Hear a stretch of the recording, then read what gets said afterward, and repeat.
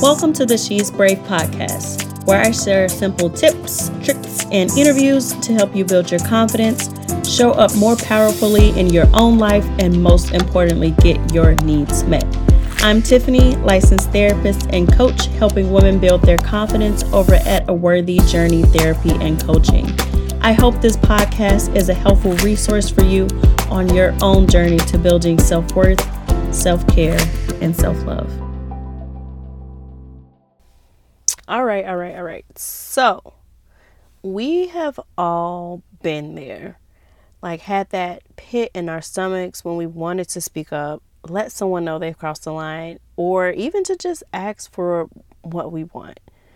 But we rationalize not speaking up in our heads. We say, it's not a big deal. I'm overreacting. It's not worth all of the trouble.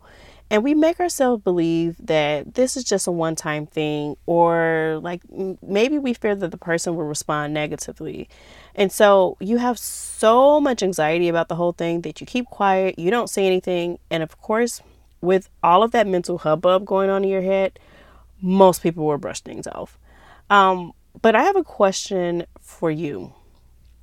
Where has that led you? In avoiding confrontation, how has it impacted the relationship that you have with yourselves and with others?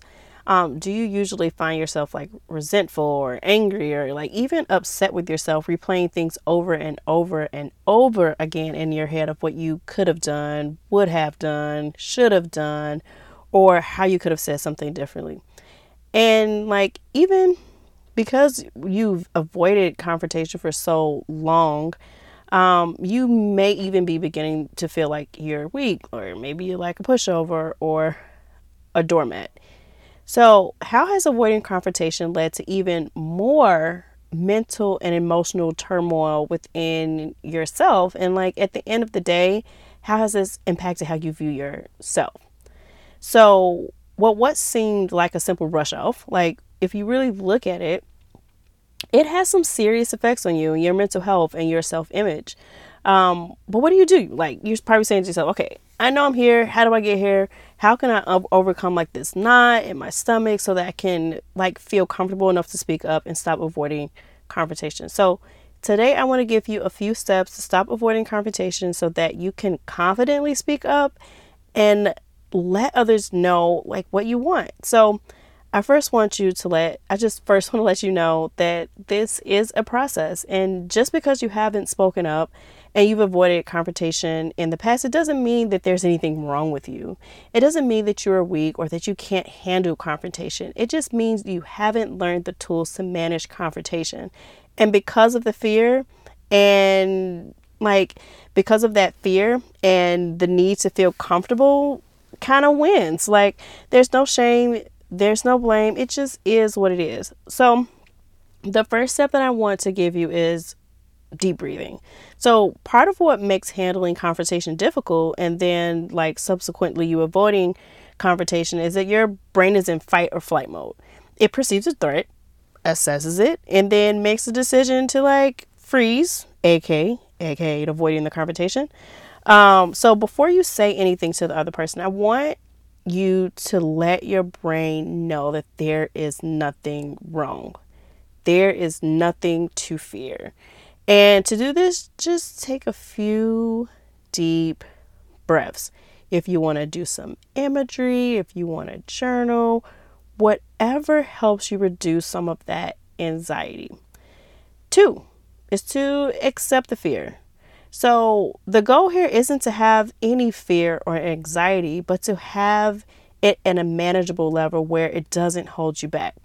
So simply accepting that there will be some fear will like make a huge difference. So this is something new that you're doing. The more you practice speaking up, the more comfortable you will feel.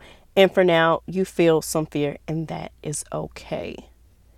Now, the other tip I want to give to you is, so what I've seen like with clients is that with avoiding confrontation, like avoidance in general kind of becomes the habit. So a habit that is then, rewarded because of the immediate relief of fear when you don't speak up. So You know that relief you feel when you decide not to say anything. That's what I'm talking about. So the more you avoid confrontation, the more the fear of it grows and builds. It's like adding fuel to a fire. So in all things big and small, of course, choose your battles. You get to make that choice. I want you to practice doing the opposite of what you wanted to do. The more times you decide to confront instead of avoid, the easier it will become, and the slowly your self-image will change too. So win, win, win. Now, I just want you to practice. So this is my next tip. Practice, practice, practice. There will be times when you stumble, when you forget, or you decide consciously and sometimes because of fear not to speak up.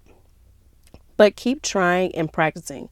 Just like avoiding confrontation is a habit that grew and built, you can replace it with something more helpful, with a more helpful habit. So those are my tips for to stop avoiding confrontation. So in closing, I want you to think about what it is that you're actually afraid of.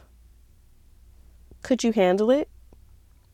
I bet if you really thought about it, you could. So when working with the clients, we get really clear on what the fear is and not only how we can manage that fear, but in some ways eliminate it altogether. So fear is the thing that holds a lot of people back from confronting rather than avoiding confrontation. So spend some time here and really think about it and determine how you can overcome that fear. So those are my simple tips on how to break the habit of avoiding confrontation. As always, you are worthy and deserving. I'll see you next time.